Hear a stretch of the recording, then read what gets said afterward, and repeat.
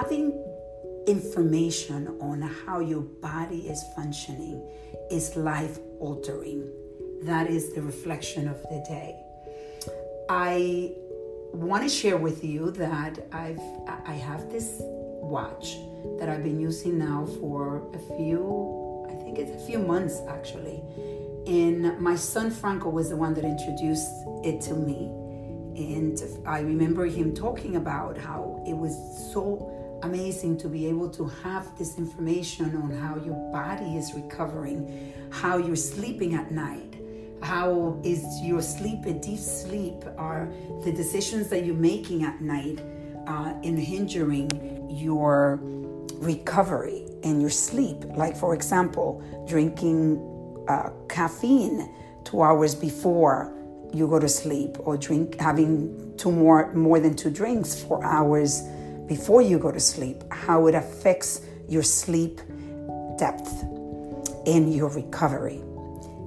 And what I realize is that when we have data, we can make decisions that are the best decision for our body and mind. So today, the reason I wanted to talk to you about this is because I was training this morning at 5:30. And when I went in to see my coach, my trainer, he always asked me, how's your recovery and how did you sleep? And we actually alter the exercises depending on how my body has recovered. And I went to have a colonoscopy last week, and I realized that the anesthesia had a serious effect on my body for a few days. My recovery was at 30%.